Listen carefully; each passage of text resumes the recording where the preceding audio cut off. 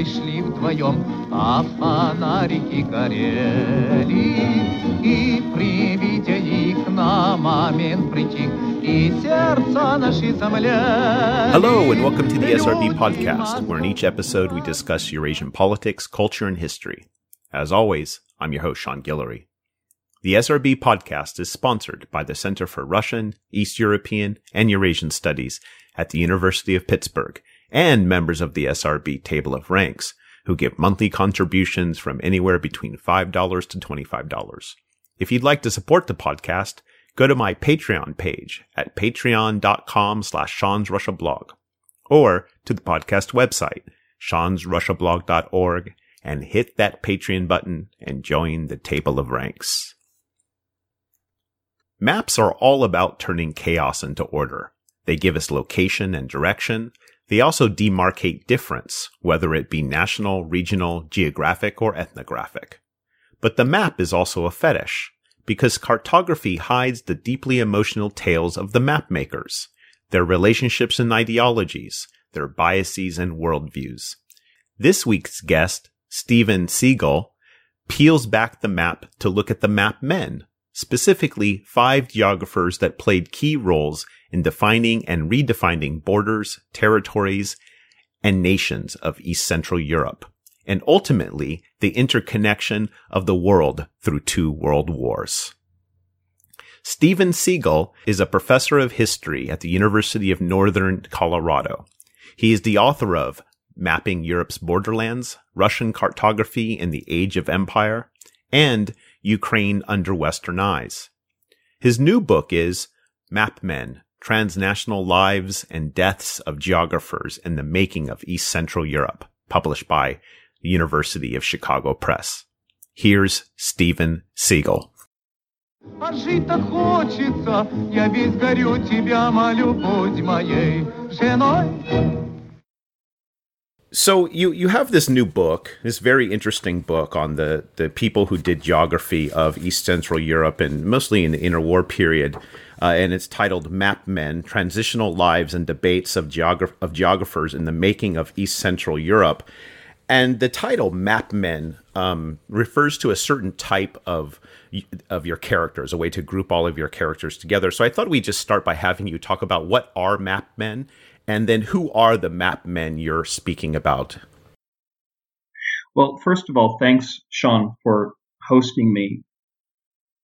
I can talk about map men as a conceptual category first, and then introduce some of the characters to give them personalities and, in a sense, put clothes on them. I think as a conceptual category, first and foremost, the map men were humans. They lived 3-dimensional lives. They made maps, of course. Some of them were very good at that. But there was a problem inherent to this 3-dimensional world. And that was, in creating a map, they reduced the 5 senses to 1. They, in East Central Europe, especially in the arc of my story from the 1870s to the 1950s, they categorically reduced millions of people to colors, lines, pixels, dots from a single Archimedean point. And we can get all fancy about it and talk about the panoptical gaze and Foucault and geopolitics. But my approach to this, my strategy, was to tell the story of these often despicable, privileged, ambitious provincial men out of Ostmitteleuropa on their own terms, to actually get into the dirty laundry of their lives. So I would describe them as failures. They were broken men, not quite T.S. Eliot's hollow men, but illiberal, frat boy networking kind of men. They belonged to a boys' club of professional geographers who were nationalizing the profession and thus excluding women and a lot of other people. They were racists, transcultural racists. They were careerists, which is, I think, another great category of analysis. They were passionate about the geosciences, but their dreams of becoming the next Humboldt or Livingstone or Columbus, or their love of reading the novels of Karl May, for example, made them creatures of the 19th century rather than the 20th century. And I think in their map fantasies and those infographics that they visualized, they were very much people who disguised their emotional lives, jealousy, anger, hope, despair, petty ivory tower grievances through their maps. So I think on the one hand, we can tell a very hagiographical story of them. They were mobile professionals. They developed the internationalization of geography, and then after World War I, that became virtually impossible with revisionism and those cast out of the profession. There's a hagiographic story. There's also a villainous story, to the extent that they were smart and frustrated and self-important and egoistic, illiberal men. But I try to get between those two. There's an uncomfortableness in the excluded middle, and that's really what the story of the book is about. So it's really fascinating that you're able to, through telling the story of these men, and it's a lot of the backstory of the construction of these maps, but it's a fascinating thing to look at the map, which I think, and I think this is one of your main points when we get to the end of your story, that the map is something we really fetishize, in the sense we take its truth value at somewhat on the surface and not really think about all of the back ideology and relationships that go behind in their creation. So to get at how these group of men develop, and they seem to coalesce around the life of Albrecht Penck. And so to start, what were the life of these men in their education and coming up into the profession before the outbreak of World War I? I think that's a great question. There's a profession before there was a profession. And Albrecht Penck, who is my glue to hold the story together, had students. He was born in 1858. He lived to be 87 years old. His apartment was bombed out in 1944, and he fled Berlin to Prague. He was not a geopolitician, and he earned his fame not just through maps. It was he who had proposed the 1 to 1 million map of the world in Bern in 1891. But his fame was earned as a geomorphologist. So what I try to do with Penck, who became the chair of geography in Berlin before World War I, starting in 1906, is explore his life and his pupils and his work as a colonial geographer who not only was passionate about the geosciences, that would include climatology, oceanography, but also supported German interests. In fact, the Kaiser's war aims in World War I, and taught a number of students from East Central Europe who came to study abroad with him, including probably the three most famous, for my purposes, would be Eugeniusz Romer of Poland, born in Galicia to a very old Szlachta noble family going all the way back to the 15th century. Stepan Rudnitsky of Ukraine, born 1877, died 1937, was arrested in 1933 in Soviet Ukraine, and then became part of the purges of the technical intelligentsia at Solovki Islands in 1937. And Jovan Cvijic, who's also very interesting. He's not one of my main characters, but Cvijic was a very important geographer from Serbia. He was the founder of the Serbian Geographical Society in 1910. There are others who corresponded with Penck and who worked kind of under his tutelage.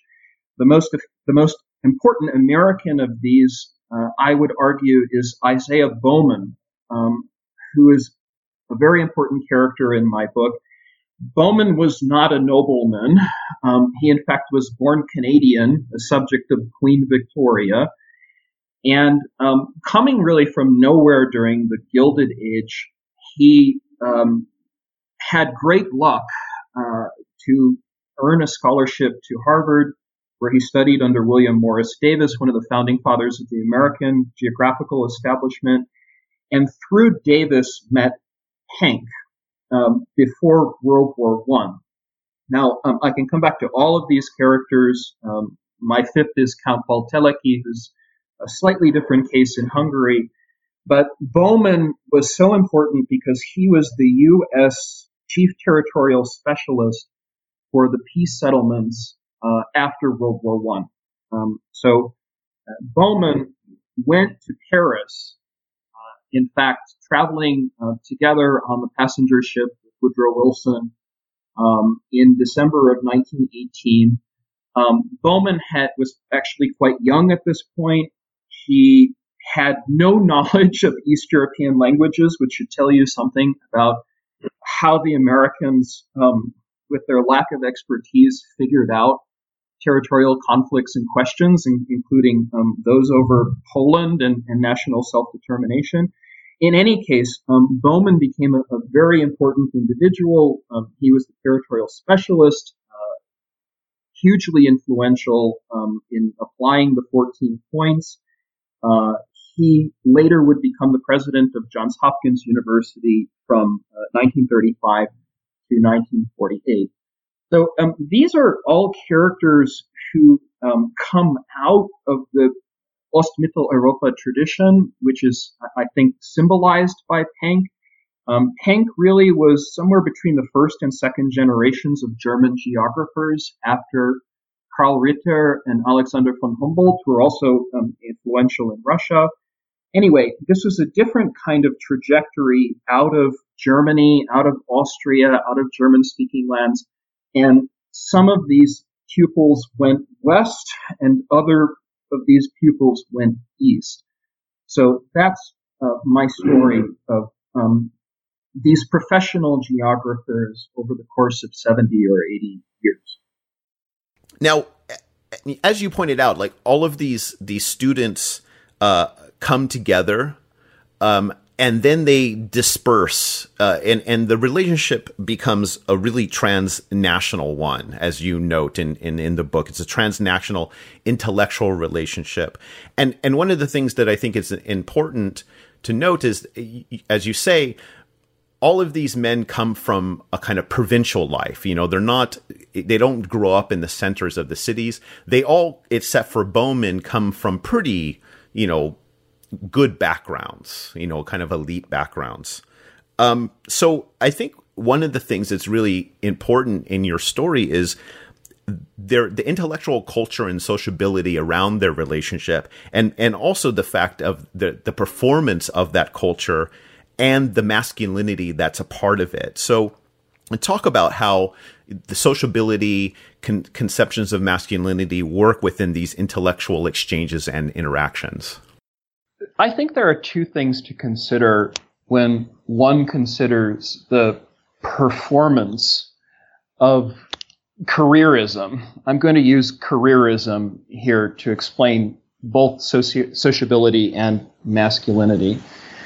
The first point that I would make is that all of these men were very fragile.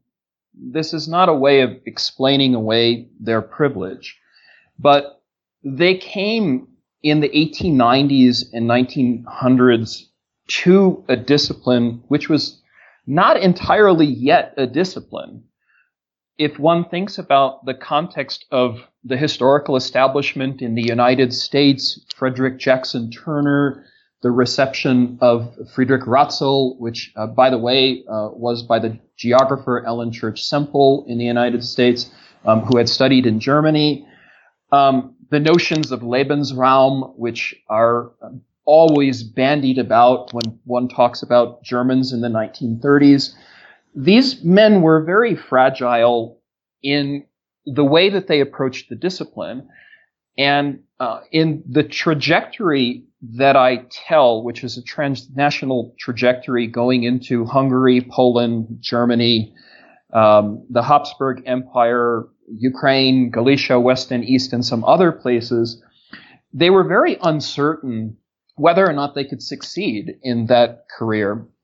In fact, to give one example, Count Paul Teleki, who came from a very old Transylvanian family, also going back to the 14th, 15th, 16th centuries. He was a 17th generation Teleki.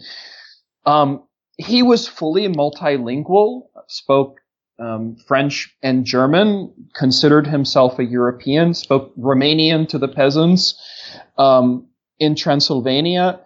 Teleki is a perfect example because his father, Geza, who was also a Transylvanian count, hated the idea that his son would become a geographer. What's that? He asked.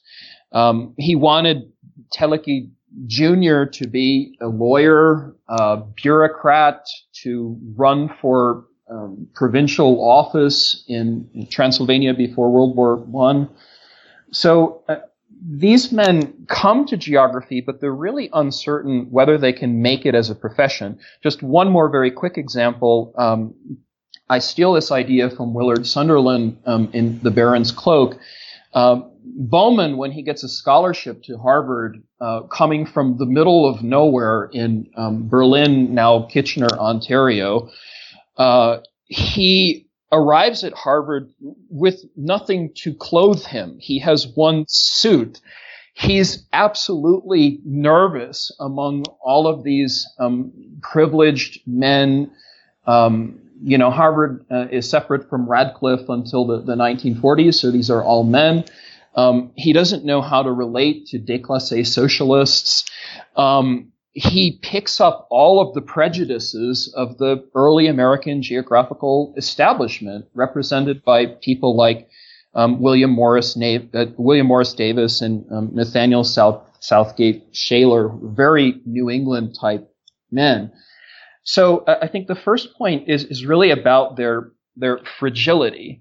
And one sees this in Bowman, who is very green and very ambitious. He knows absolutely nothing about Russia and Eastern Europe. In fact, he had gone on expeditions to South America. He's describing indigenous peoples in the 1900s and 19-teens as primitives. He is the person who ends up mapping half of Europe, more than half of Europe, for the Americans by studying census data and maps and statistics and all of those things. On the second point, and I think this is something I'd like to come back to a little bit, their masculinity, all of these men wore masks in their performance of expertise. They had to be experts. This is, I think, I'm writing this book during the 2000 teens, so as someone who is very aware of how social media often tells us nothing about individuals in their three-dimensional lives, I think this is extraordinarily important, especially after the long World War I and the effects of October, the Russian Revolution, many times over, because in the 1920s, the nationalization of the geography profession is also the masculinization of the geography profession, to the point where, maybe with one exception, and that's Eugenia Schromer, who's involved in organizations for Polish geographical pedagogy and geographical teachers, there are very few women that these men accept into the profession, and certainly not on their on their own terms. These are men who are part of a geographical establishment represented by pre-war 19th century progress, colonialism, imperialism, and nationalism. Is there a certain, in that masculinity, is there a certain militarism behind it? I mean, despite even, and I mean, we'll get to the effects of World War I, but even before the war, is there a certain like militaristic tone in their intellectual exchange and how they conceptualize, say, geography and create maps and things like this? I think for them, maps are a way of marking turf. And really, if one studies this era of high territorialization, as Charles Meyer, the Harvard historian, explains it from, say, the 1850s to the 1970s, all of these men were involved in military struggles, one way or another. Eugeniusz Romer, the Polish geographer who comes out of Lwów, Lemberg, Lviv, certainly he doesn't accept it as Lviv or Lvov. His brother is involved in the Polish-Ukrainian War, and in fact, his brother had trained with Pilsudski before World War I in the Habsburg Empire. Romer's great enemy is really not even the Germans, it's the Ukrainians, or the Ukrainian Ruthenians insofar as he associates them with being anarchists, primitives, German proxies, those sorts of things.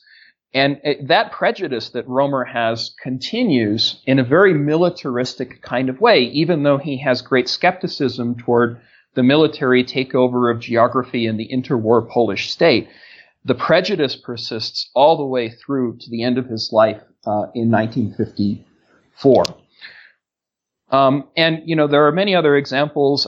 Teleki, too, his great adversary, even before the Trianon trauma, I call it a melodrama in the book, his antagonist is the Little Entente. So it's the Czechoslovaks and Yugoslavs primarily, which drive him largely holding on through the 20s to this nationalist revisionism as an ideology into the arms of the Germans, and for that matter, the Italians, in Mussolini and Hitler in the 1920s and 1930s. So militarism as a form of territorial turf wars, I think, colors their masculinity. These are not peace activists by any stretch of the imagination. Right. And also there's, you know, the nationalism, but also nationalism in a sense of, in a post-colonial moment, in the sense of, right, the borderlands in the East Central Europe is after World War I, it breaks up into many independent states. You know, you have the collapse of the Austro-Hungarian Empire, you have the collapse of the Russian Empire, and you have the shaking of the German Empire. And it's interesting that their nationalist, the groups that some of these men see as their nationalist enemies are not necessarily the great nation states of Europe, but these various minority new territories that have, you know, developed out of the cataclysm of World War I. That's exactly right. And I think if one tries to understand their emotional prejudices and, you know, the sort of palimpsest of their maps, one not only has to look at the Žydų-komuna and how that's applied in the intersection of anti-communism and anti-Semitism, but also with the persistence of colonial geography, because colonial geography persists through every single geographical society in the interwar period. So even the losers, quote unquote, not the victors, but the losers, I problematize this, but the losers of World War I share in the mentality of Ostforschung, of Revisionspolitik. Their societies and means of mapping in Czechoslovakia or in Serbia or in Poland are really long-standing effects of World War I and I think the Russian Revolution, which needs to be inserted back into this story. Talk about that. What was the effect of World War I and the Russian Revolution on these geographers? I think the biggest effect was the enhancement of their anxiety. A good case is Poland. And in the correspondence between Bowman and Roemer, Roemer, in fact, comes to the United States before World War I. He's part of the American Geographical Society's very famous expedition across North America. Roemer and Penck and Bowman all know each other very, very well. Roemer had studied with Penck back in the 1890s in a kind of study abroad from Galicia into Berlin and to Vienna. So to Rudnitsky. In any case, the Russian Revolution forces them to make very difficult choices. Roemer's choice is, I think, simpler than Rudnitsky's choice in Ukraine. Rudnitsky is caught as a bourgeois nationalizing geographer who hopes to unite Ruthenians and Ukrainians on the two sides of the Zbruch River. So his geographies, which become enormously popular in the latter stages of World War I, and with the support of Penck are translated into German and that sort of thing, allows him for a harder choice, I think, across the divide than Roemer has. For Roemer, his anti-Germanism and anti-Ukrainianism are never quite in doubt. And that actually leads him not to be an anti-communist, if you can follow all of the anti-antis here, that he has a wildly interesting correspondence in the 1920s with the most prominent Russian geographical family. It's the Semyonovs, Semyonov-Tianshansky, Pyotr Tianshansky the elder, and then his son Veniamin, who is a very prominent urban geographer in Soviet space in the 1920s. For Roemer, having the Russians in the world of geographical science is never a question. And that's actually interesting because when one thinks about Polish illiberalism and the right and peace today, well, of course, there is this automatic switch to anti-Russianism, anti-communism, and so forth. It was actually very different on very different terms. Because what Roemer wanted in Poland was to make the Polish state as big as possible, to go back to the world before the partitions in 1772, or maybe even back even farther to the 17th century, to create not a Poland for the Poles, but a Poland within the borders of the First Rzeczpospolita, which could be as big as possible. If one compares him to Rudnitsky, Ukrainian Rudnitsky, I can talk a little bit about what happens to him during the purges, but Rudnitsky during the 1920s has to make an extraordinarily difficult choice, which is a product of the effects of the Russian Revolution, and that is, in 1925, he decides to go to Soviet Kharkiv, and to start a German-style geographical society. Now, as we know, as things unravel after, unravel is a difficult word, but as things change after Lenin's stroke, after Lenin's 3 strokes, after Lenin's death in 1924, well, the idea in communist Soviet Ukraine under Skripnitsky of having a German-style imperial colonial geographical establishment just will not fly. Wow, it's not reading a lot of political tea leaves there. No. And Rudnitsky, of all of these people, was extremely naive. He thought that the communists in Ukraine would not only produce his political maps, ethnographic maps showing the dispersal of Ukrainians into Crimea, going west, not just in Habsburg borders, but his project really didn't last very long at all. from 1926 up until 1933, whereas Roemer's absolutely flourished. Roemer was the success story of these geographers in Poland because there was a huge demand for Polish visibility after the 123 years of being a stateless nation. So Roemer could impress, and believe me, he did, upon the world's geographers in France and in the United States and in the UK, the need to make Poland as large as possible. Since you started talking about Stepan Rudnitsky's a bit of his story, why don't we have you talk about what happens to him and his fate in the 30s?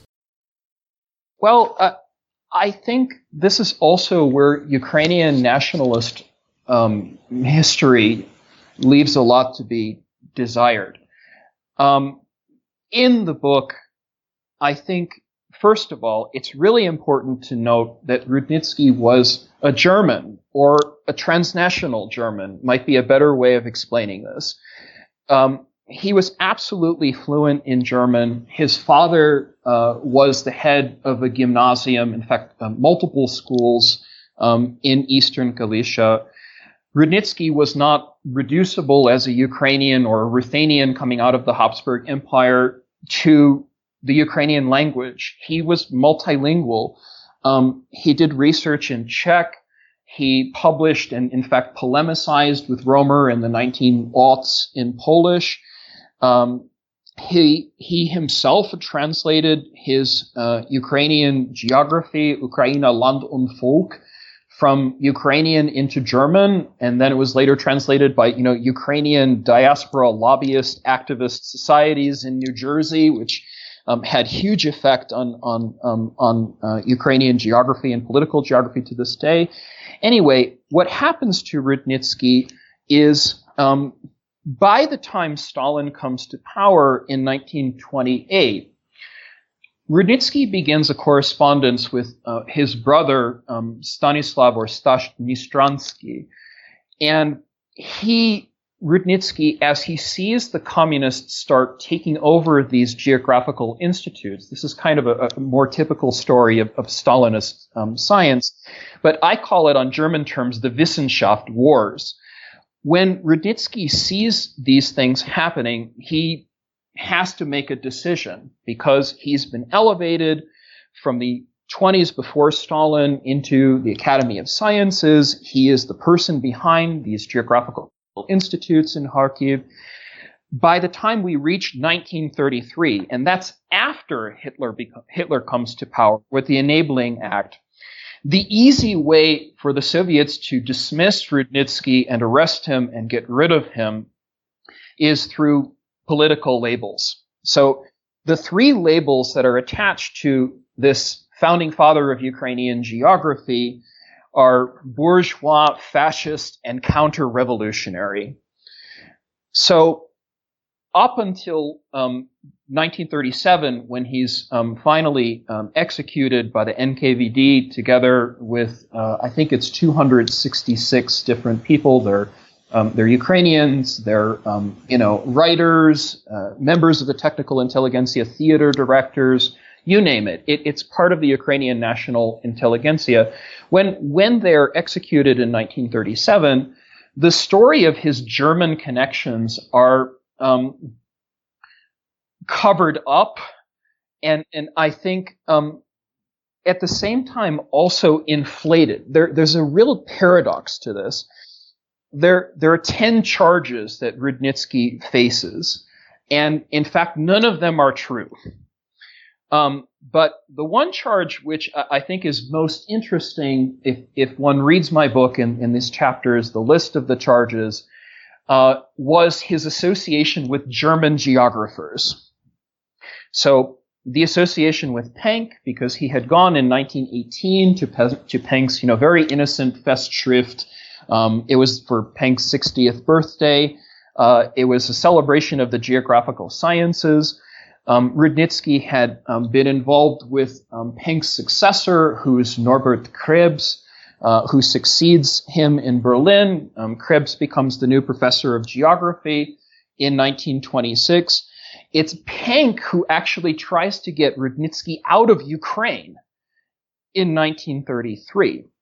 So these associations of Rudnitsky as a Ukrainian geographer with the German colonial or neo-colonial or folkish conservative geographical establishment is a very, very interesting and neglected story.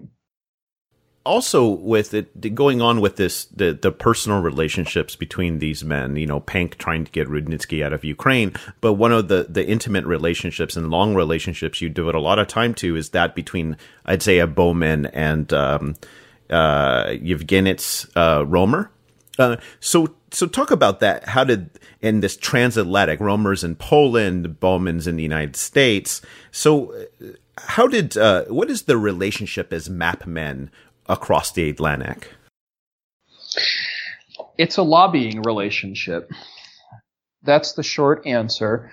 But it's a lobbying relationship that develops out of the specific traditions of Ostmitteleuropa geography, which extend beyond geopolitics. I was always awestruck when I first began tackling geography and cartography as a graduate student under the tutelage of Mark Bassin, by how much geography had been reduced following the spatial turn of the 1920s to Karl Haushofer, to Rudolf Chelane, to a kind of Weltpolitik.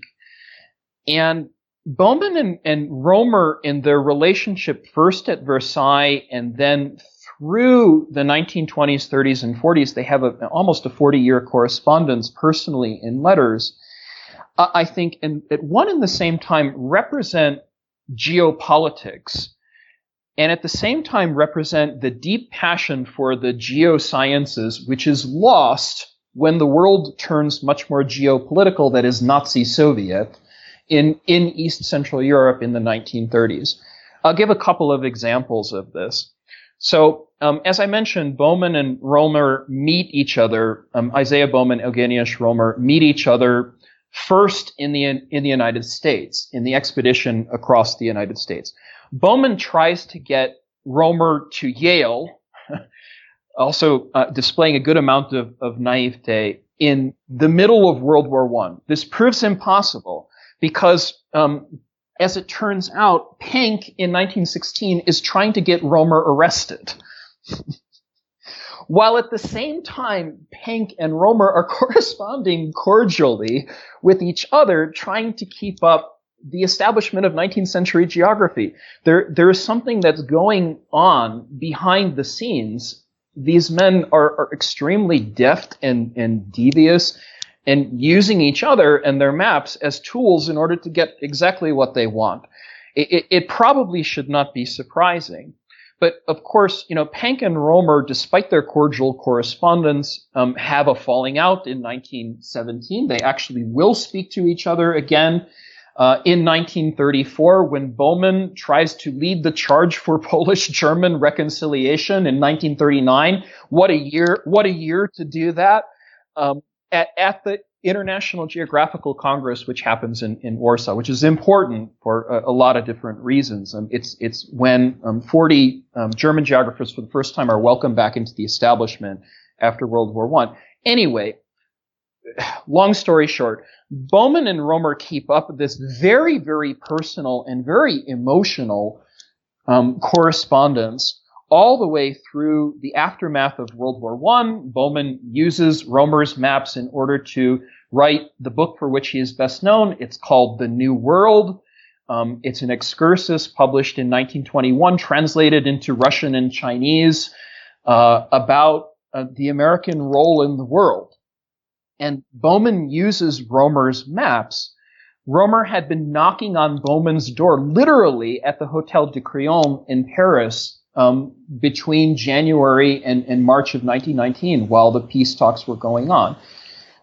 So this is, I think, in the Bowman-Romer correspondence, one of the great lost stories of World War I, the influence of these two men and their maps and their friendship and how they corresponded, reconstructed the networks for geology and cartometrics, how they complained about how their expertise in the 1920s was being ignored by politicians. The standard complaint of Sovietologists from the beginning of time. So these two men, while wanting to be heralded as masculine experts in geography, experts in geomorphology, became gradually much more in the world of political geography and geopolitiks in the years preceding World War II. And their friendship is the one friendship that really persists. Rudnitsky is a victim of the purges. Teleki commits suicide in Hungary in April of 1941. And I would say what Romer represents is the planting of the Polish question in the United States. Not to get all conspiratorial about this, but Romer and Bowman, as conservatives, anti-communist in Bowman's case, but not really in Romer's case.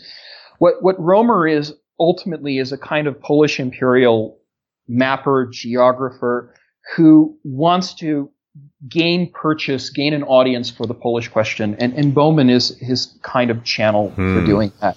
Interesting. Let's talk about some of the maps themselves and what they mean and what they can tell us about these men, but also the period in which they're working with. You write that though the geography had obtained scientific status, maps were still colored by power and privilege, anxiety and fear, biological notions of race and ethnicity, and sexual difference. So talk a bit about the ideological concepts that are embedded in these maps, and particularly the ethnic and racial ideas. Sure. I think that's a great question. And I would just mention the secondary literature is so important to understanding this. There are many, I think, very, very interesting new books by women in geography and in feminist geography and geopolitics. So, I want to draw from them a little bit in talking about this and mention a few names. So, Karen Wigen, who is at Stanford, who's been publishing on the cartography of Japan. Zadie Antrim, who just published at Trinity College in Hartford, published an amazing book, just published in February, covering 1,000 years of the mapping of the Middle East, dealing with questions of pertaining to Egypt and Syria and Palestine and many, many other countries. Jordana Dim, who's worked on Latin American cartography for, I think, almost 20 years. Sumati Ramaswamy, who published a wonderful book called Mapping Mother India. Karen Pinto, Susan Schulten, Palmira Brummett. These are all people who I think have taken what is my dominant paradigm, and that's a post-positivist understanding of ethnographic cartography and the elevation as it happened in a Soviet context of ethnic geography and ethnographic cartography to a nauka, to a science. This is something where the intersectionality of race and gender and class becomes extremely important. The reason for that is because these geographers, especially, I would say, Teleki with his red map, the very famous Carte Rouge, which renders indigenous populations plus Romanians in Transylvania after World War I and in the context of Trion, basically invisible. There are white spots and white spaces on these monochromatic, often maps or maps which privilege one sort of titular majoritarian nationality above others. And I think in the history of Soviet cartography, you see this later on, despite Lenin's prohibitions about raising the great Russians chauvinistically to, the sort of primus inter pares. In the interwar East Central European tradition, there's really not a taboo against this. The raising of a titular ethnicity or nationality, nationalité, Nationalitäten, to a privileged position. And one sees this especially in the revisionist cartography, where there is an elision between race and ethnicity. I argue, and I have argued actually in Mapping Europe's Borderlands as well, that Russian liberal imperial cartography and I would say interwar East Central European illiberal cartography raises this ethnic principle to a science such that the maps, because of their order, because of their persuasiveness, become institutionalized in the school systems, and especially for Soviet cartography, one could see this. But since MapMen is not a history of Soviet cartography, I think the best examples of this in the interwar period, racially speaking, happen to be Penck's 1925 Volks- und Kulturboden map. This particular map, which is really a kind of fantasy map about German colonial settlement to the frontiers of the East. This is a borderless German geography, like Fyodor Tyutchev's kind of geography. It's a geography of frontiers. And this particular racial geography is part and parcel of German Ostforschung. It is anti-Slavic. It is anti-Semitic. It is anti-communist. It is really against the idea of any kind of territorial integrity for states established in the interwar period where Germans are relegated into a minority. And that's above all Czechoslovakia and Poland. So this map, which I discuss quite a lot in the book, is part of the objectionist impulse racially, nationally, ethnically against the Treaty of Versailles, obviously, but also against the Locarno Pact protagonists and supporters like Prime Minister Gustav Stresemann in Germany, like socialists, like social democrats, who hope for a different kind of political and territorial model. So this is a bit different from the Soviet, affirmative action principle in the 1920s. All of that wonderful work of Terry Martin and Francine Hirsch and von Suni and others. It's a different way of understanding the 20s because it's a revival of colonial geography of the German style and then the transplantation of that racial and colonial geography, not just to the victors like Poland or Czechoslovakia or Yugoslavia, but also to the defeated powers like Bulgaria and Hungary and of course Germany and to some extent Italy. So how does somebody like Penck and your other characters, of course, what is their experience with the rise of Nazism and, of course, the war? I mean, you said that Teleki, of course, commits suicide in 1941, but how did the others experience this period? Yeah, I mean, Teleki, just to mention him for one moment, he writes a very famous suicide note. And when in April, 3 days after, the early morning of April 3rd, 1941, he ends his life in Budapest. And it's absolutely impossible for all historians to know the details. These are unknowable historical details. You could spend a lifetime in archives. There's a great biography of Teleki I especially have drawn from by Balázs Ablanci, who's a very talented historian at ELTE in Budapest. Anyway, Teleki commits suicide when he realizes that Hungary can no longer be a neutral and that Hitler is going to use Hungarian territory as he does 3 days later with the Wehrmacht for the invasion of Yugoslavia on April 6, 1941. When the strikes begin by the Luftwaffe on Belgrade. But as for the others, I think it's very important to understand the alternative trajectories of conservatism in the 1930s, and the fact that not all conservatives were Nazis. I don't mean this as a blanket statement exactly. Of course, there were plenty of conservatives and conservative members of the academic establishment, mandarins, technical intelligentsia, who sympathized with the Nazi Party. And the famous case of Heidegger as a philosopher, I mean, his philosophy is very, very anti-modern and would fit very well into folkish geography. But Penck is an interesting case because although he supports German militaristic aims, and ultimately, as I show in the book, has this correspondence with the Swedish geographer Sven Hedin, Penck, as a conservative in 1933, 1934, is a retired geographer in Leipzig.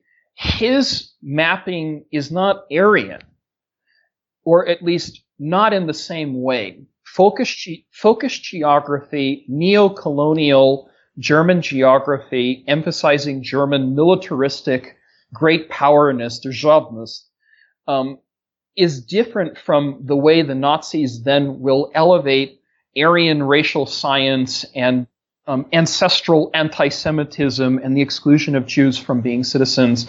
It is very different. So Penck is actually, as a conservative, I think, if that label is fair, quite skeptical about selling his wares as an expert to the Nazi Party and working within the Nazi establishment to draw maps. There are younger geographers, in fact, one of his proteges, Emil Meinen, who's very influential in the 20th century, who do this. Meinen joins the Nazi Party in 1937, is mapping for the Nazis. Penck, really now as a kind of elderly man in his 70s and early 80s, stays mostly aloof. You know, he takes walks with Friedrich Meinecke, who's a liberal historian who writes the famous book on the German catastrophe in 1946 after the war. I think one has to create a broader category to understand the technical intelligentsia. And my broader category is illiberalism. But it's an illiberalism that's not the illiberalism of the 2000 teens or, you know, the sort of charges of meddling and things like that. These are men who are far from Russiagate and the American Democratic Party. They're 19th century, right? They're 19th century, almost like, you know, European Midwesterners. Right, they understand, as Bowman, who is a Midwesterner, they understand geography fictively by reading, you know, not Franz Kafka but Karl May. They want to be able to ground their Heimat, their territory, their home, ultimately in a particular country, a particular childhood, I would even say, of the 19th century. They're not looking forward as radical progressives, certainly not. And their illiberalism, one can see this with Bowman in his support for free markets, is of a very different, I think, 19th century sort. Yeah, it's kind of it's a mixture of kind of nostalgia and anti-modernism, like an anti, you know, trying to maintain the folkishness of their particular society, the provincialism of the society, it seems to me. That's right. And in the book, I tell it as a multi-generational saga. So it is a kind of Turgenev fathers and sons story. When one has the fathers, these map men, trying to support, they don't support their daughters at all. They support their sons to maintain their status within the technical intelligentsia, to become just like them, geographers, mappers, people who are running cartographical institutes. And they support, I think, in this conservative sense of continuity through the 1930s and even 1940s and 1950s, Romer, who survives World War II by surviving in a monastery for 3 years in Lviv, they're trying to maintain their kind of family and clannish and kinship networks in a bourgeois geographical kind of way to support an establishment which really, after the 1950s, with the rise of Marxist geography, especially in the West, in Western Europe and the U.S., no longer exists. It's a dying world. And finally, you write that in your conclusion, you write that, and I found this incredibly curious.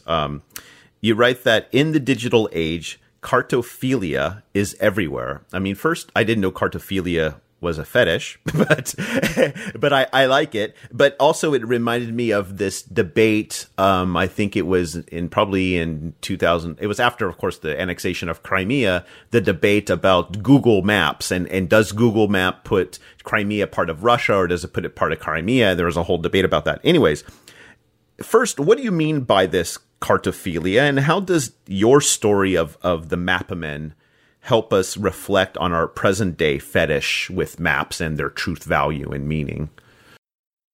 Well, it's a great question, and it's a presentist question. And I think one can start talking about the present without falling into the presentist fallacy of reinterpreting the 1930s through, that lens. First of all, cartophilia is not my neologism.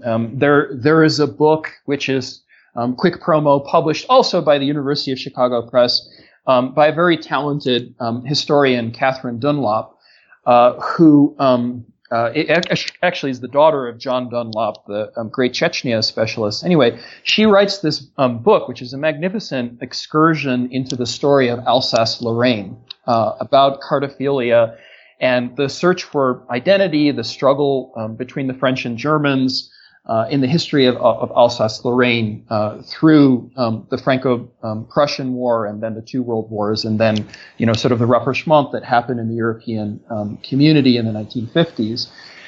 Anyway, I think, and I argue elsewhere in some of the articles that I've been publishing in German works, which are dually in German and English, that cartophilia is kind of a disease. It's a disease because of its reductionism. It's, I think, an occupational hazard for anyone who is in the Twitterverse or Reddit or Facebook. And I think there's a curious thing happening. I'm working on this in my next book, which is a minimalist history of lines and fixed points and colors and scales. There's a real, I think, hazard to this, because the more maps appear in social media, the more they appear without people, without humans. And for the Ukrainian conflict, I think I researched actually the mapping of Ukraine and the viral mapping of Ukraine in February and March of 2014. I studied these maps which were being passed around virally by lazy journalists working on deadlines, just going to Wikipedia and finding the first blue and yellow image that they could put their hands on or put their mouse on, I would say, as clickbait. There was a great kind of irresponsibility of Western journalists. I will be frank about this. When it came not to doing, let's say, anthropological or sociological or source-based journalistic research on the ground, there are now great journalists who are covering the Donbass conflict and Crimea and so forth. But BBC was guilty of this. The Guardian, New York Times was guilty of this. Mother Jones, which I read regularly, Mother Jones had a specific kind of fetish for the pipelines maps, for as these are the maps which are going to explain the conflict. There were actual sites. The Washington Post had these. It wasn't Monkey Cage, but they had sort of ways to get people to read the Washington Post, starting with, "This is the one map you will need to understand the Ukrainian conflict." And so there's cartophilia in that, but there's also cartophobia, and that's the inverse of this. So the idea that Russians are influencing us around every single corner by spamming social media with maps. Maybe this changes the votes, as Ron Sunny put it, of 10,000 people in Michigan. But I'm not really sure that there's an easy way to trace the persuasiveness and the influence of maps. My basic point is that whenever you see a map, I do this on Twitter since I've now joined it reluctantly. Whenever you see a map without people, in which everything is colored in, then you should be on alert. That is what should signal the alarm. And to go back to this in the 19th century, Joseph Conrad, otherwise known as Yusuf Korzeniowski, predicted this. He talked in 1899 in writing Heart of Darkness about a future world where he could no longer go for any adventure, quote unquote, because this is great for post-colonial critics, right? He could no longer go anywhere because everything was colored in. And I think this is true of the Russian-Ukrainian conflict with the claim to Crimea. There is an invisibility of Crimean Tatars unless you get to the point of drawing complex maps like choropleth maps, dot maps. If you homogeneously claim it as blue or claim it as yellow or claim it as red or whatever, you are rendering invisible the populations and the three-dimensional humans who actually live there. So, as for the whole notion of weaponized politics and this, I think there has to be a longer historical analysis to how those particular kinds of geographies came into existence. That was Steven Siegel, a professor of history at the University of Northern Colorado. He is the author of Mapping Europe's Borderlands, Russian Cartography in the Age of Empire, and Ukraine Under Western Eyes. His new book is Mapmen, Transnational Lives and Deaths of Geographers in the Making of East Central Europe, published by the University of Chicago Press. I'm your host, Sean Guillory, and this is the SRB Podcast. The SRB Podcast is sponsored by the Center for Russian, East European, and Eurasian Studies at the University of Pittsburgh, and listeners like you. If you enjoy this podcast and want to help support it, please take a moment to share it on Facebook and Twitter, like my Facebook page, Sean's Russia Blog, write a review on iTunes, or recommend the show to your friends. The SRB Podcast comes cheap, but it's not free to make. You can help support it by joining the table of ranks at seansrussiablog.org. Thanks to all my high excellencies, high wellborns, and noblestnesses for your continued patronage. You can find past shows on iTunes and SoundCloud, or you can download them directly from seansrussiablog.org as well.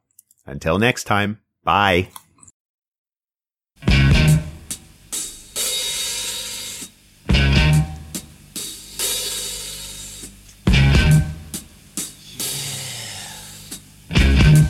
Sing a song.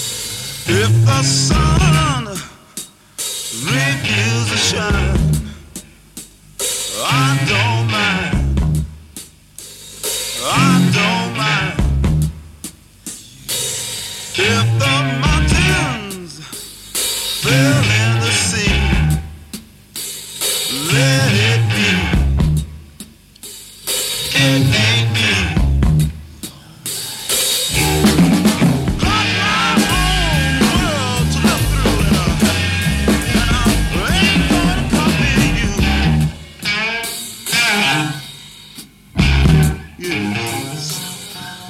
For 6 turned out to be 9.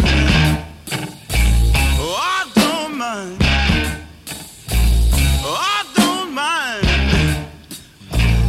if all the hippies cut off all their hair.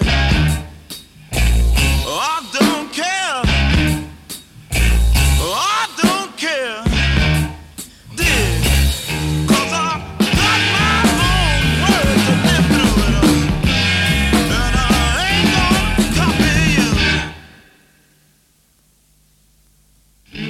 white-collar conservative flashing down the street, pointing their plastic finger at me. They're hoping soon my kind of drop 'em die.